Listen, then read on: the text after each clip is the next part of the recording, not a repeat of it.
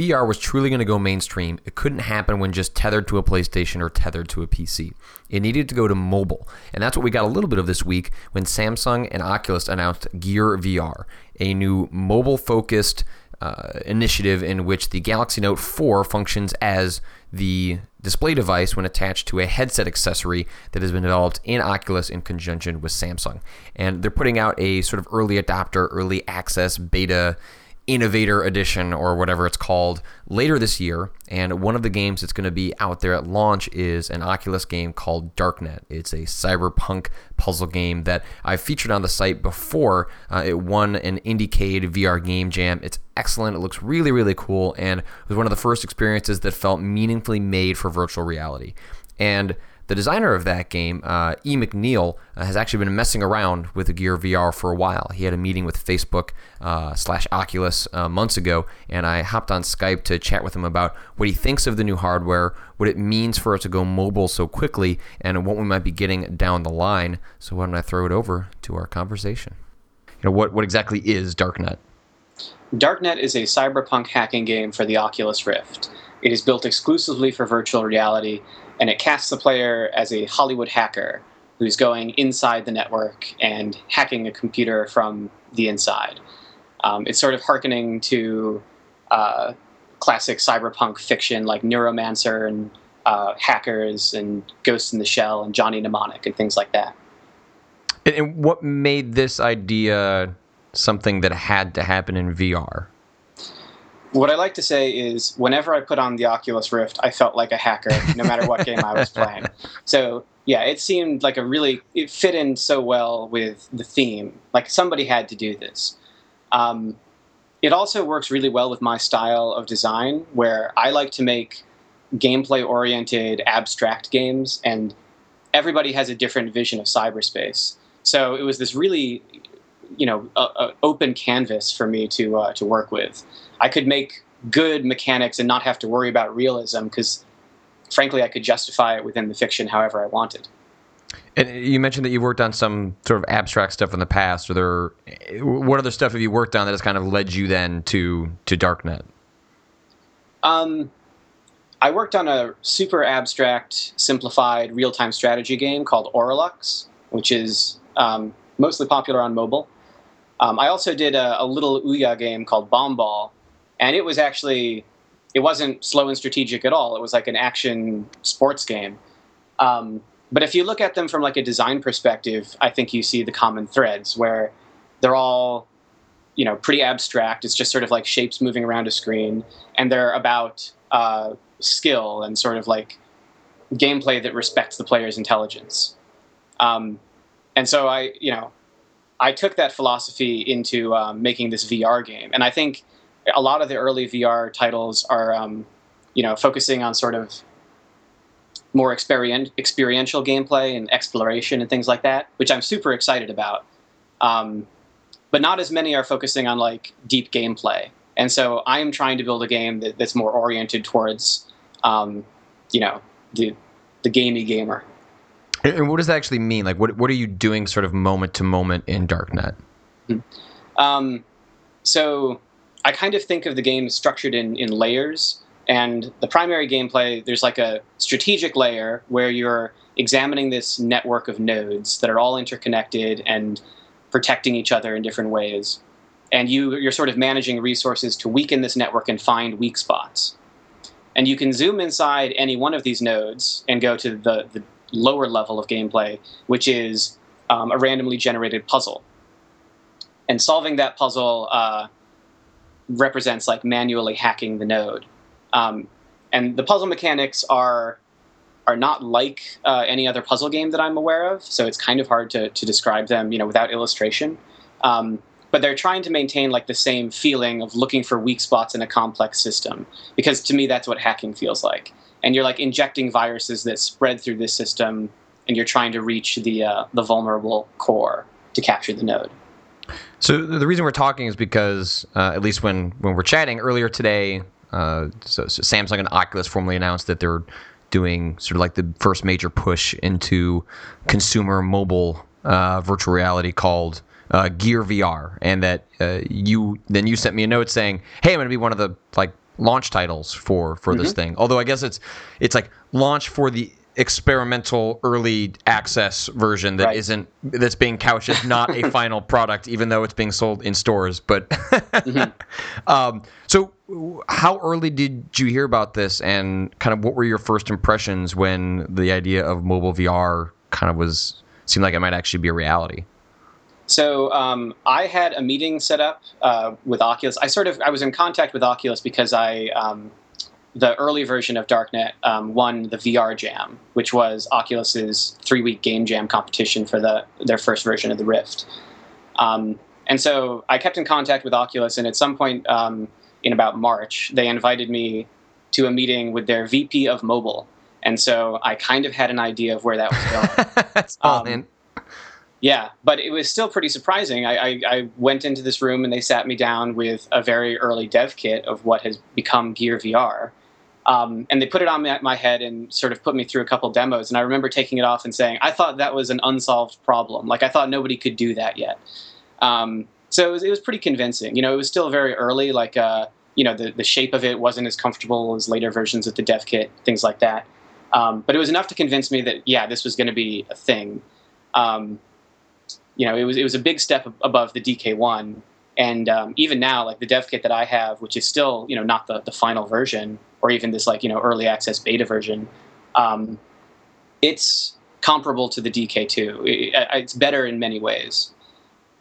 And I guess for the less technically savvy among us, like how does that translate? I think a lot of folks at this point have used an Oculus or know someone have used an Oculus, and we have kind of a general sense of the early kits and some of their limitations. Right. But like, what makes this one different? And especially as I've heard from a couple of folks that and yourself included, that it's actually seemingly a little bit better than the current DK2 Oculus kit. Right. So the earliest version, the DK1, had like a very low resolution. You could sort of see between the pixels. People called it the screen door effect because it looked like you're looking through a screen door. And that was by and large solved when the DK2 came out, because they upgraded to a 1080p screen. With the first version of Gear VR, they're actually using an even higher resolution, a 1440p screen. And so this problem of resolution, which has been like one of the key issues with getting high fidelity in VR, it's already stepping beyond what's available on PC, which is kind of incredible. They also have done some really fancy technical things, like under the hood. They've kind of pointed John Carmack at the problem and blasted it away. And that's, I can't really go into that and still, not be technically savvy about it. It involves things like asynchronous time warp, which to me sounds pretty cool. But essentially what they've done is found clever ways to reduce latency. So when you look around, the view is updated almost instantly. And it feels, it's not like you're looking through this simulation. It feels like you're looking through like a window or something into this other world, which is the whole point of VR. So in many ways, it's actually gotten better than what they have on PC, which is nuts. The big limitations are, first of all, it's a mobile device that's powering it. And even though it's a lot more powerful than most mobile devices, you're still trying to pump out a whole lot of pixels. And so developers like me need to figure out ways to make that work. And so I'm making a game with pretty stylized graphics, and that's sort of one solution. And I've been able to get the game running, and it feels good and looks pretty. So I don't think that's ultimately going to stop people from making great games. The other big limitation is the lack of positional tracking. So on the DK1, the first version of the Oculus Rift, you could look around and it had perfect rotational tracking. So if you kept your head in one place and looked all around, it would be fine. But if you moved your head like side to side or like leaned in to see something up close, it wouldn't pick up that movement. The DK2 solved that by having an external camera, but they can't have an external camera on a mobile headset. And right. So, they essentially just had to drop positional tracking. That's sorely missed, but it doesn't ruin the experience. It's just sort of like a throwback to the days of the DK1. And it means you can't rely on things like leaning around corners or, leaning into things. They sort of simulate positional tracking a little bit by, like, as you rotate your head, they model like a head and neck so that it moves around a little bit, but it's not perfect. And so that's one way in which mobile just is still a little bit behind PC. As someone that has is desperately waiting for the new iPhone because his current iPhone can barely make it through the day with standard use. The one thing that came to mind immediately when Gear VR announced was, it's cool that it's not tethered to a big bulky PC, which always seemed like that would be a huge problem going forward in terms of mainstream acceptance, but that also runs into another big technical hurdle, which is that like battery technology is not advancing at the same pace that everything else is.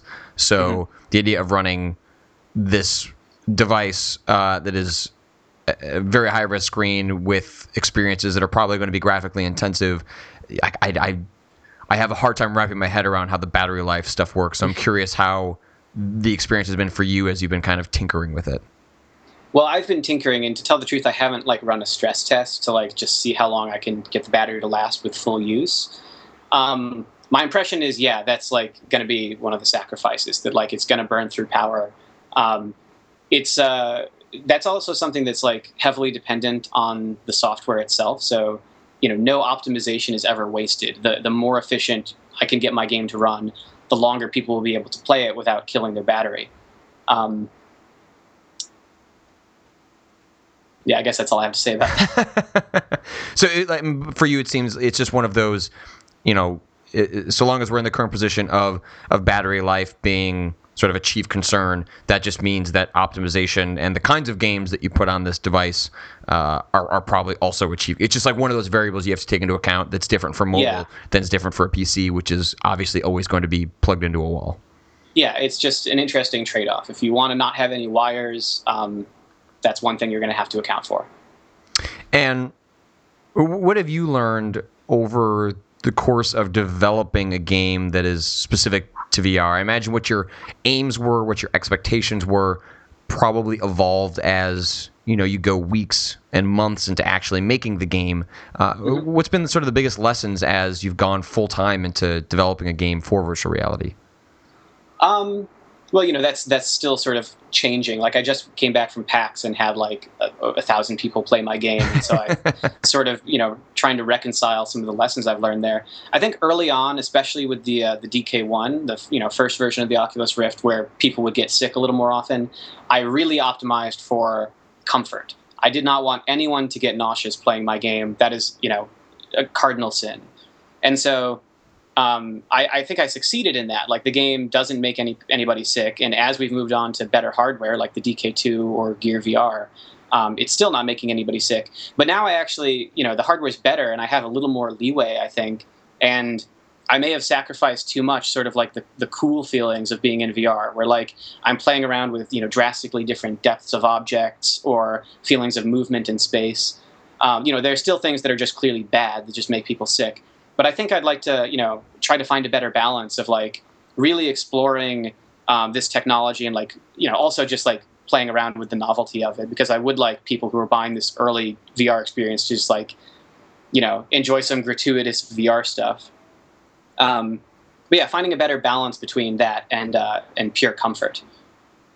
So is part of the interest on your end for kind of jumping on board with Gear VR up front, the idea that even in the press release today from Oculus and Samsung, that the content side seems like it's going to be pretty light, at least day one, and that you've got something fairly far along that can actually be something a little more meaningful than looking at a 3D movie with a screen really close to your eyes.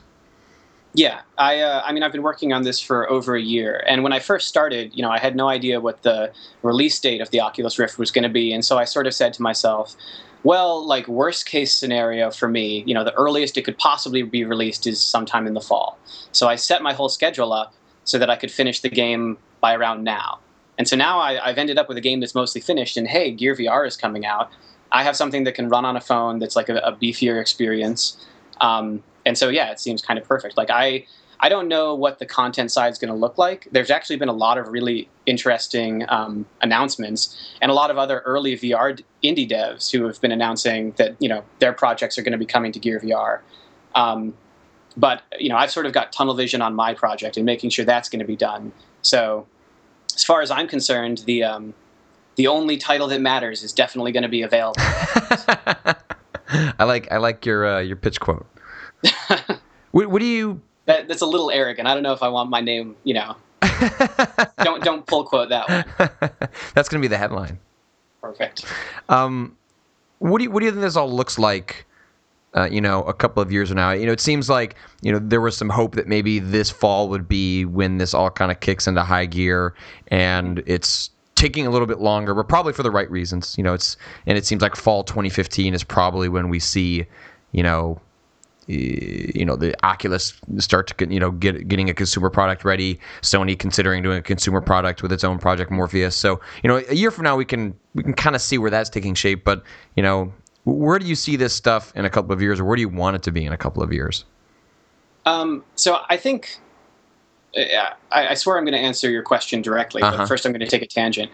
I think a lot of the VR enthusiast community really wants VR to happen, and they're waiting for like some big explosive moment. Like what we all imagined originally was we were going to wait for a while, and then the Oculus Rift was going to come out, and VR would be a thing and take over the world. I think what we're seeing instead is a bit more of like a slow trickle out. So what we saw like DK1 and then DK2. And now Gear VR, and it's being released, as you said, in sort of this like early access beta version. Then probably we're going to see iteration on that, and who knows exactly what the release plan for the eventual Oculus Rift consumer version is going to be. What I think this indicates is that Oculus and the other hardware vendors are being really careful. They really want to make sure that the quality bar is set high, because if they deliver bad VR, then there's this fear, I think, of turning off everyone from it. Like if all your friends try VR and the first time they get sick because it's Google Cardboard or something, no one's going to forgive that or give it a second chance. And so they want to make sure they're really nailing it on the first try. And I think this is sort of like the Gear VR is like the first step where they can really confidently put something forward. And even then they're sort of clearly saying this is targeted towards enthusiasts and early adopters. So I think we're just going to see sort of a slow and steady and confident maturation of this hardware landscape.